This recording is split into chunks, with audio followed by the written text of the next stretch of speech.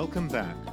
I'm Peter Wood and I'm the author of Mud Between Your Toes, A Rhodesian Farm, which is a memoir about my life growing up in Zimbabwe, or formerly Rhodesia, in the 1960s and 70s.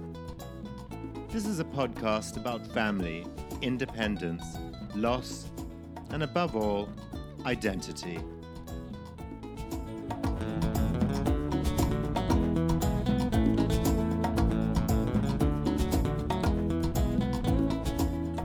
The following episode is called Woods Hit Europe. On the 29th of May 1979, Rhodesia became Zimbabwe Rhodesia. For us, this hybrid country, this country stuck betwixt and between, meant, well, marginally fewer restrictions and, of course, the lifting of sanctions. It also meant that travel outside Southern Africa was finally permitted for those of us carrying Rhodesian passports. I say marginally because all that actually meant was Greece, Spain, and Switzerland.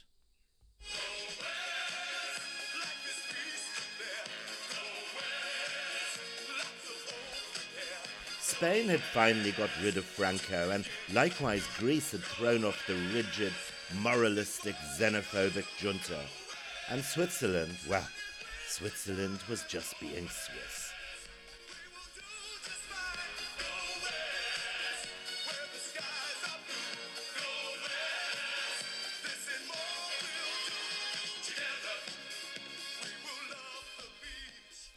We used to talk a lot about that lot over there. Well, of course, that lot over there rarely represented the UK and USA, but it also included Europe and other countries over there. To the rest of the world over there, namely UK and USA, we Zimbabwe Rhodesians, as we now called ourselves, still represented a repressive, racist regime. Changing the name of a country to include the word Zimbabwe made little difference to the men in government. It also meant that flights to Europe had to take a very long, circuitous route right around the bulge of Africa in order to avoid hostile airspace. Interestingly, hostile airspace began on the Zambezi and ended in Cairo. My brother Duncan and I were absolutely delighted when my dad very kindly suggested that a trip to Europe would do us some good. Coming from my father, who was an avid anti-over-there kind of chap, we were highly suspect of this character-building exercise. My dad's memories of his time in Europe post-war wasn't one that filled you with inspiration. I think that my poor, long-suffering brother would have much preferred to have gone with his ex-army mates on a booze-fueled road trip across America or any other country over there, instead of getting strapped with his rather drippy young brother. Okay, I was never drippy, despite my father having yelled at me once when I was seen walking around the house with my hands clasped in front of me. "You look like a goddamn priest. For God's sake, walk properly. Walk like a bloody man." I never made that mistake again. So, while my brother's army pals, UK passports in hand, disappeared in a cloud of Cadillac dust down Route 66, lesser beings such as we Rhodesian passport holders headed for the liberal backwaters of the Aegean, Costa del Sol, and the less than liberal Swiss Alps. In short, Duncan got lumbered with yours truly. And so it came to pass that on the 4th of August 1979, having never left Africa and armed with our $800 allowance from the Reserve Bank, that's $400 apiece, 2 huge expandable suitcases donated by our gran last used on the Union Castle to Southampton back in 1952, according to the many stickers plastered over them, and laden with 24 extremely semi-precious stone eggs that our worldly wise travel agent Pam Spicer said we could trade for money. By the way, the very same eggs that accompanied us to Beira a decade earlier, and rather awkwardly dressed in, wait for it, brown slacks, cream jacket, and fucking 70s kipper tie, we left the continent of our birth for the first time. Did we really think people still travelled like that? We embarked on the 22-hour South African Airways flight from Salisbury via Joburg and then around Africa, a fuel stop in Lisbon, and then on to Rome and finally Athens.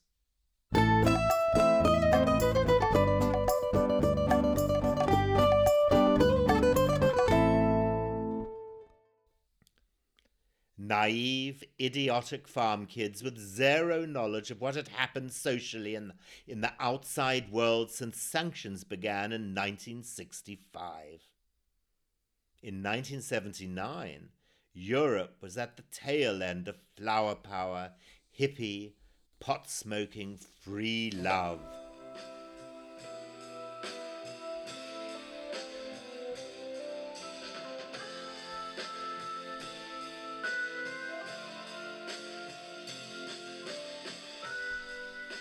I had recently finished James Michener's epic novel, The Drifters, and imagined myself as some cool, worldly-wise traveller ready to lay my head and my heart on the lap of some LSD-addled Torremolinos angel, disaffected and directionless, according to the magazines of the day.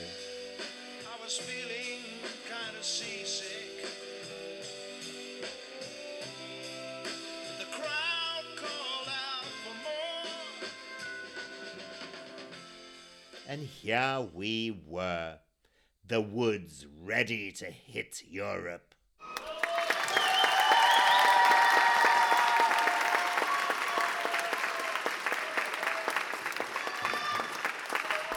Disembarking from the plane in our jackets and ties, we must have looked quite a sight, drenched in sweat from the midsummer Greek heat, and no doubt the laughing stock of the hordes of young, long-haired people hanging around at the airport. Even the phrase hanging out conjured up illicit images of sex and drugs in my naive brain. I'm not sure how old I was in 1979, 17 perhaps. In any case, I was at the age when everything revolved around sex.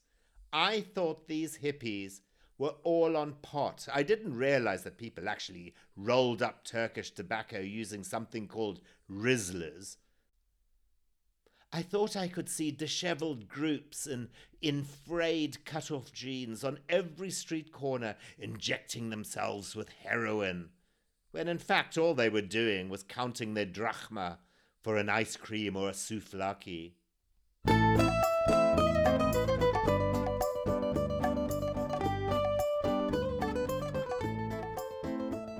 Almost immediately on landing, and clearly quite mesmerized by the activity around us, we left one of our bags on a bench.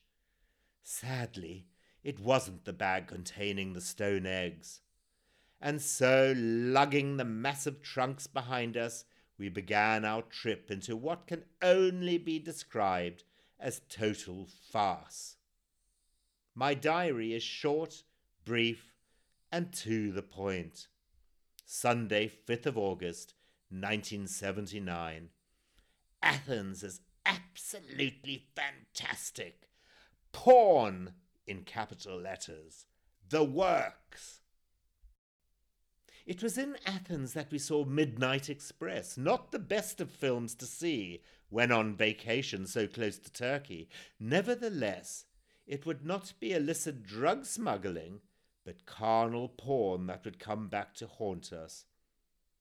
Having never seen pornography before, well, not openly displayed like this smut sitting snugly between Women's Wear Daily, several Greek newspapers, and the International Herald Tribune, and terrified that it might all disappear before our goggle eyes, we quickly stocked up on copies of Playboy, Penthouse, Mayfair, a keyring of a man fucking a woman doggy style, a small Priapus with a very large member, and for me, a quietly sneaked-in copy of Playgirl. I was in heaven. I nearly passed out the first time I took a peek at all the naked men. Of course, the stone eggs were still there like a bad smell, unsellable and unloved. Duncan and I did the islands, lugging our cases onto the metro, on and off ferries from Piraeus to Poros and Spezia, on buses and trains, donkey carts, up and down flipping hills and onto flat-topped roofs, where we hung out hoping to look like other European hipsters, but failing in spectacular fashion. Our worn feltscons, shorter than short boxers, and checked shirts stood out like the lighthouse of Alexandria on a foggy night. You could spot a Southern African a mile off. We skip the light fandango. Turns cartwheels cross the From Greece we fled to Switzerland, staying at the Hotel Torel on the banks of Lake Geneva. Then on to the ski resort, out of season, of Lausanne, where we were turfed off the bus for flicking a cigarette butt out the window. Switzerland did not bode well.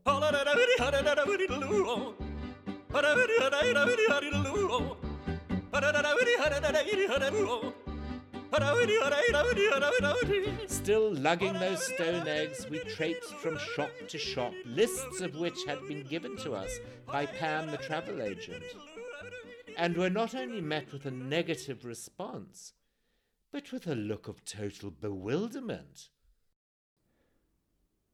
One Swiss shopkeeper went as far as to take us to his cramped store on the Quai de Berg, on the shores of Lake Geneva, where he heaved open a large trunk filled to the top with sparkling, semi-precious stone eggs. The limp light spilled across the dusty, oval-shaped stones. He ran a long, bejeweled finger over the top of the eggs, revealing their blues shot with gold, rust, amber, and turquoise, then wiped his finger clean on a linen handkerchief. The stones looked like a nest of arachnids or evil, winking alien eyes. He shook his head. Allons, pour l'amour de Dieu. I have no idea who in Rhodesia gave my name to your fellow travellers, but I simply cannot get rid of the awful things. What did I do to deserve this? He complained with a shrug. And with that, he let the lid crash back down in a cloud of dust as a bony hand guided us out of the shop. In revenge, we both pissed in the pristine lake, hoping to pass on some bilharzia to the dull, squeaky clean Swiss. A very sad photo shows Duncan sitting on an enormous suitcase by the side of the road. A spectacular chocolate box alpine vista in the background. All we were missing was a hat box. From the glory of the Alps, we moved on to the shithole that was Malaga.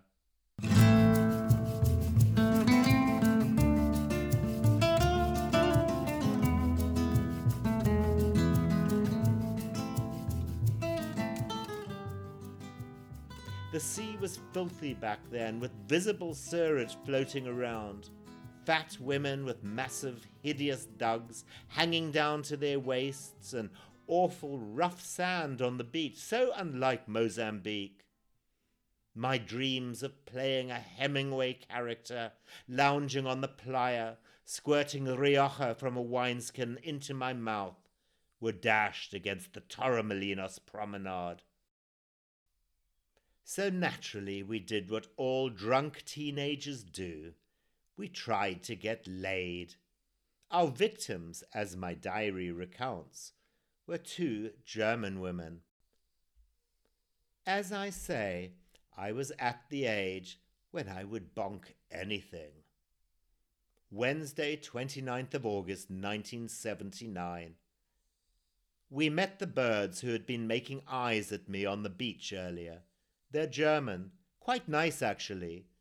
We never got a fuck out of them because in our broken English we never knew how to go about it. Well, I guess we all have excuses. Mine was a magazine nestled under the beryl, tourmaline, iolite, and heliodor stone eggs in the bottom of my suitcase.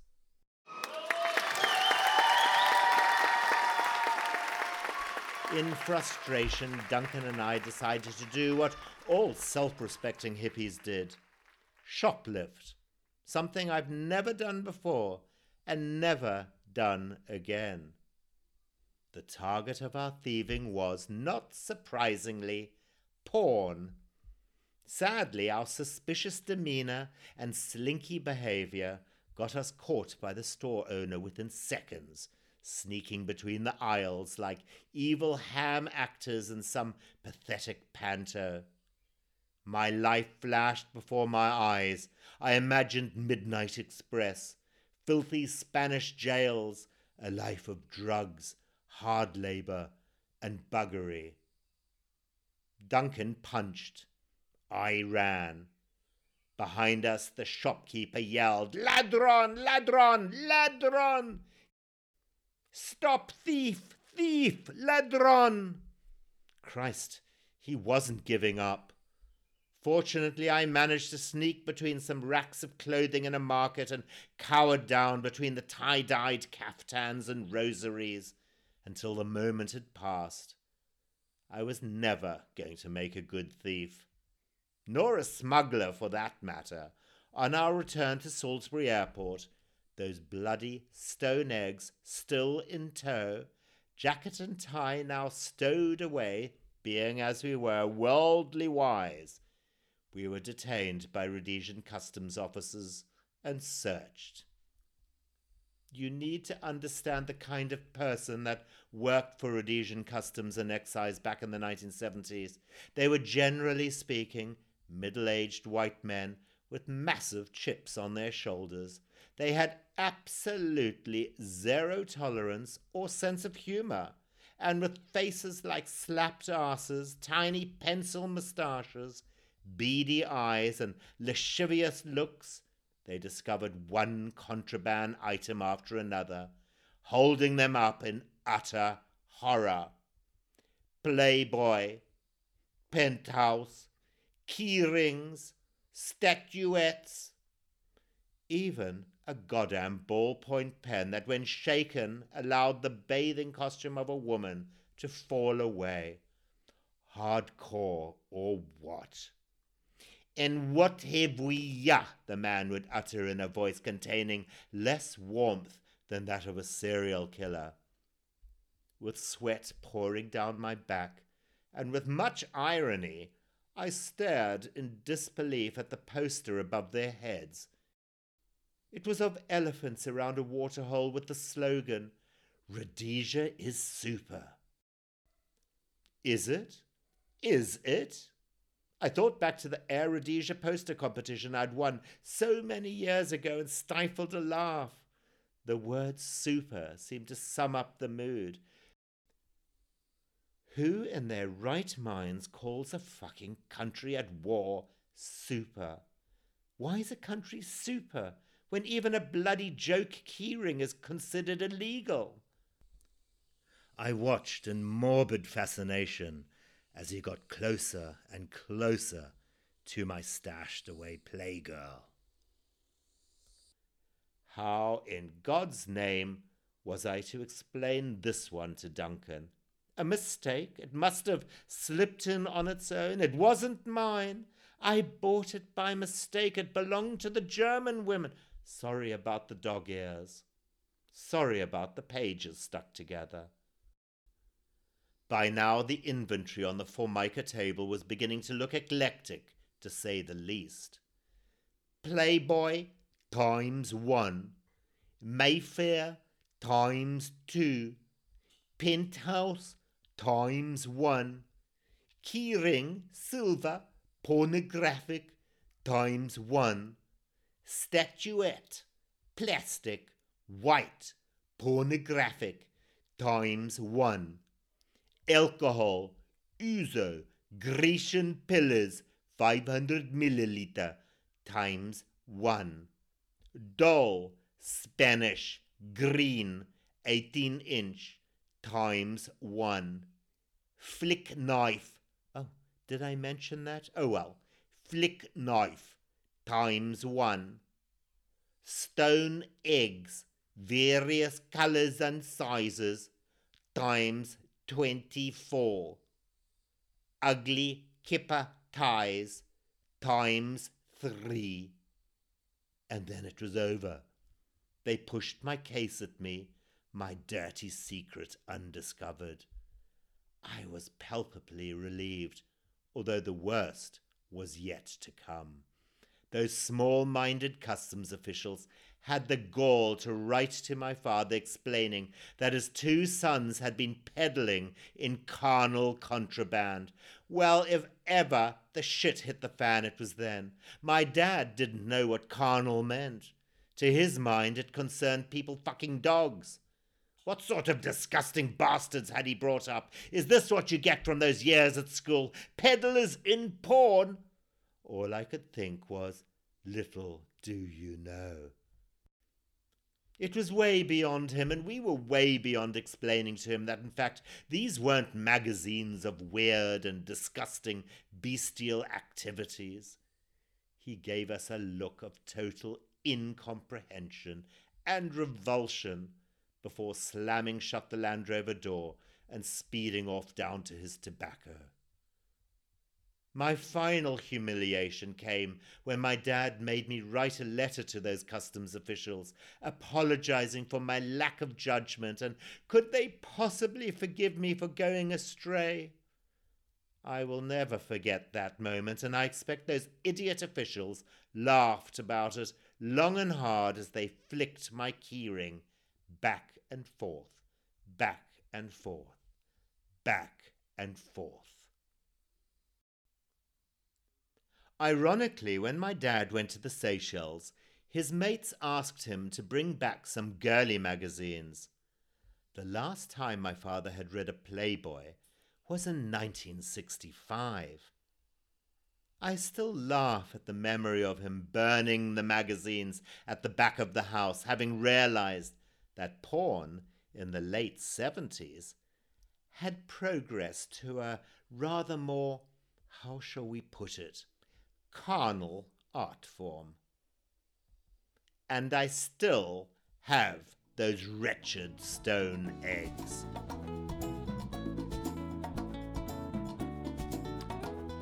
Well, that's about it. Thank you so much for listening to me, and remember, you can tune into my new episodes of Mud Between Your Toes via iTunes, Google Play Music, Stitcher, Blueberry, and Pocket Casts. Don't forget, you can always buy a copy of my book on both Amazon and Kindle. And I also welcome comments by email on mudbetweenyourtoes@gmail.com. If you want to get involved and you have a good story to tell about those years in Rhodesia, and if you're brave enough to be interviewed for Mud Between Your Toes, feel free to write to me. Goodbye.